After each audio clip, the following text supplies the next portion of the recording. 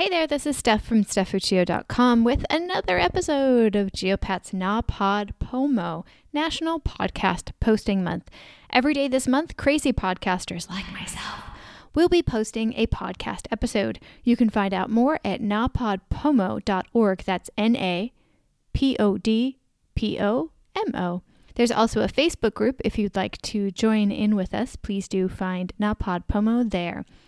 Lastly, there is a group RSS feed if you'd like to listen to many of the podcasters that are participating in the event and what they're doing on a daily basis. You can just copy and paste this into your podcast app, and you will have access to all of us in one feed. Thank you again to Jennifer Navarrete, who sets this all up. All month, I, on Geopat's NaPodPoMo, will be doing a range of experimental catch-up episodes of previous guests from all of the Geopat's podcast network. You can look at all of those podcasts at stephfuccio.com/podcasts. Yesterday, we heard from Matthew Boyle of Language Card Games on his impressions on the conversation that we had together in December of 2018. I cannot believe how long ago that was. It feels like yesterday, and yet it feels like I've known him longer. He's not kidding on the friendship and the collaborations that have come out of our initial contact on YouTube all those years ago, and it's such a wonderful, wonderful thing that has transpired.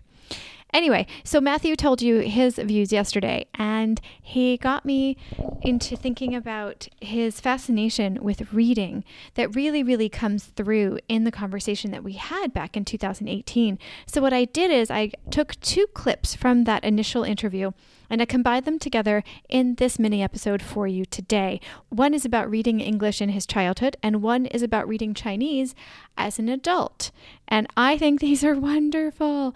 If you've listened to Geopat's Language Podcast or Geopat's Book Podcast, you know how near and dear books and reading are to me. So I really, really cherish these moments when language learners also really strongly identify with the written word and the stories and all of that stuff that is so gorgeous.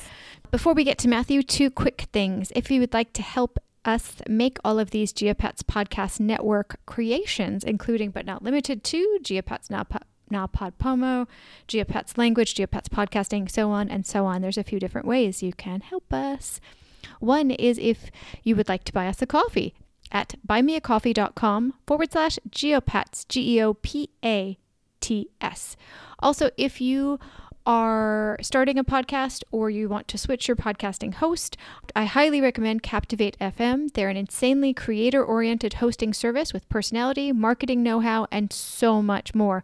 I'm going to have my affiliate link for them in the show notes, and you can see it on the podcast app and at stephfuccio.com/NaPodPoMo/36. That's where all the information for this episode will be, including but not limited to Matthew's information and any of the links that I'm mentioning in this podcast. However you help us keep going, we greatly, greatly appreciate you. So we're going to start off with Matthew's childhood experience, and then we'll slip into his adult experience, and then I'll come back to wrap it all up at the end. Is English your first language? Yes, it is. Okay. Do you remember anything either in the classroom or at home or anywhere? Do you remember anything about the process or the language that kind of sticks out in your memories of your childhood? Absolutely. I always share this kind of story with my students that growing up, it was very important, and it was a ritual at home that my parents would read to me every night. Mm-hmm. So that probably began when I was in the womb. Let's say, I think my mom was probably reading stories to me then. That, I think, was critical for me because it gave me a strong interest and a strong ability in vocabulary from a young age. And we had all these books in the bedroom, and, after dinner, I had to go to bed. I wasn't allowed to stay up and watch a lot of TV or anything. So they would say, after dinner, take your shower, go to your bedroom, look at some books, wait for us. And my mom and dad would take turns every day and read me a story every single night. And as I got a little bit older and more able, mm-hmm. I would read to them and later to my younger brothers and sisters. So I really think that's critical to be reading stories with young ones. Right. Okay, the image of you reading to your parents is adorable. That is so cute. Oh my gosh. Oh, absolutely. If it was a very hard book, then we might do like I read a page, they read a page, I read a page, they read a page, because I would insist that I want to read some. Sometimes you want to be read to, but sometimes as a child you want to be the boss and you want to read the book. Do you ever find yourself reading the same thing in both languages? Like the same book or the same, I guess? Oh, yeah. Actually, that's one method I didn't mention, is I really like to read children's books in Chinese. I have a collection of probably 100 children's books, and many of them are books that I read as a child. And some of them are totally in Chinese. Some of them are half, like one page is English and the next page is Chinese, or else it has the English, or it may have the Chinese under the English. So I have a bunch of bilingual books. Yeah, definitely. That's so cool. How did you start doing that? Like, what gave you the inspiration for that?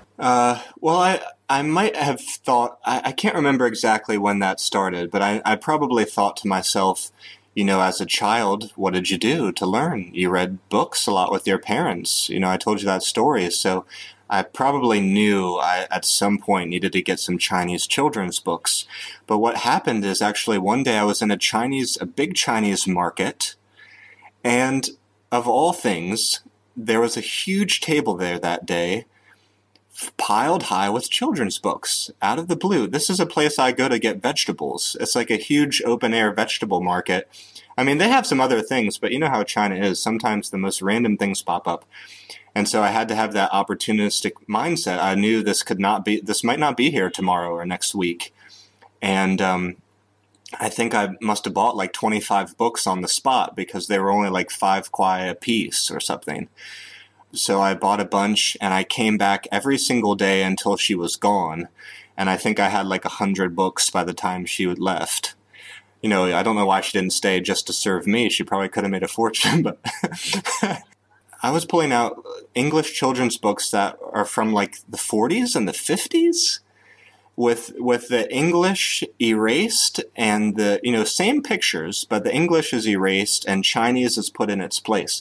So like famous English children's books from England and also the States, and some from Canada, ones that my parents read to me, and then more recently, more modern books like The Giving Tree and stuff like this. So I stocked up on those, and I do read those a lot. That is fantastic. I've had some people fairly recently suggest like watching movies that and like having the language in the language, your first language. Like for me, having the language in English, like the audio language in English, but having the subtitles in Chinese. Especially for me, I want to read, and that's one of the things that I'm hoping to start doing soon. And I feel like this is one of those things, like you said, something you enjoyed doing in your first language, start doing it in the language that you're learning. Did you notice any fun differences between the language or the cultural aspects of the books, even though the pictures were the same and the stories were basically the same? Did you pick up on any differences? Nothing major. And I won't be able to think of a specific example, but sometimes things, when they do the translation, sometimes they have to put it in a way that the Chinese reader would understand. So you look at it and you're like, wow, they didn't translate it right. And it's like, well, but no, part of translation is you have to make it understood. You have to make it understandable. So I do notice that a lot. And I pick that up more and more as I learn the way Chinese people think about something and the way Chinese works. But for the most part, the children's books are a little more simple. And I don't think you see a major difference. The translation's pretty darn close. Right. Like I have tried to pick up like Chinese books for children, but I found that the language was, again, even before I was focusing more on reading, I was trying to do, I don't know, it was just a mess. But I found that between the cultural differences, the stories, and the text, it was too much. But I think coming from a story and then doing it that way, and then the language being the only difference, I think that would be a huge bump in understanding. Yeah, that's a brilliant idea.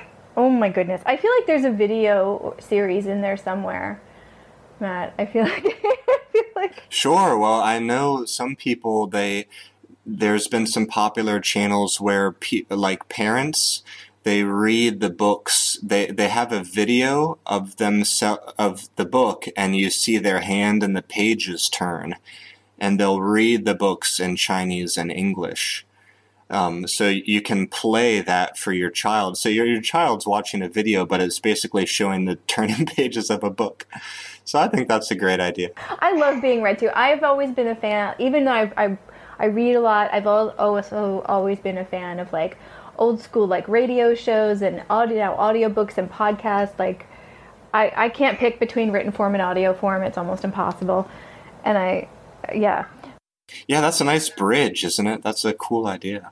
It's a really cool idea because you're seeing it, hearing it, and you've got the pictures there too. So you're not really sacrificing a ton. I mean, it's not cuddling up in somebody's lap, but as far as I'm concerned, I don't need that right now as an adult. So I'm okay. If they can find a way to put arms on the computer or some sort of Android, then that can raise your child for you. Hey, I'm seeing more and more giant stuffed animals around stores in Shanghai, so I'm sure those exist in other places too. I'm seeing more and more robots too, like baby robots. I don't know what they do yet, but I keep seeing them in tech stores. Yeah, it's coming. It's so coming. Aren't those stories wonderful? I loved re-listening to that. I tell you what, there's nothing quite like going back a couple years in time and re-listening to what some of my guests have said about their relationship with language. If you like these kinds of stories, please do dig into the show notes and listen to the full episode of the conversation that Matthew and I had from December of 2018.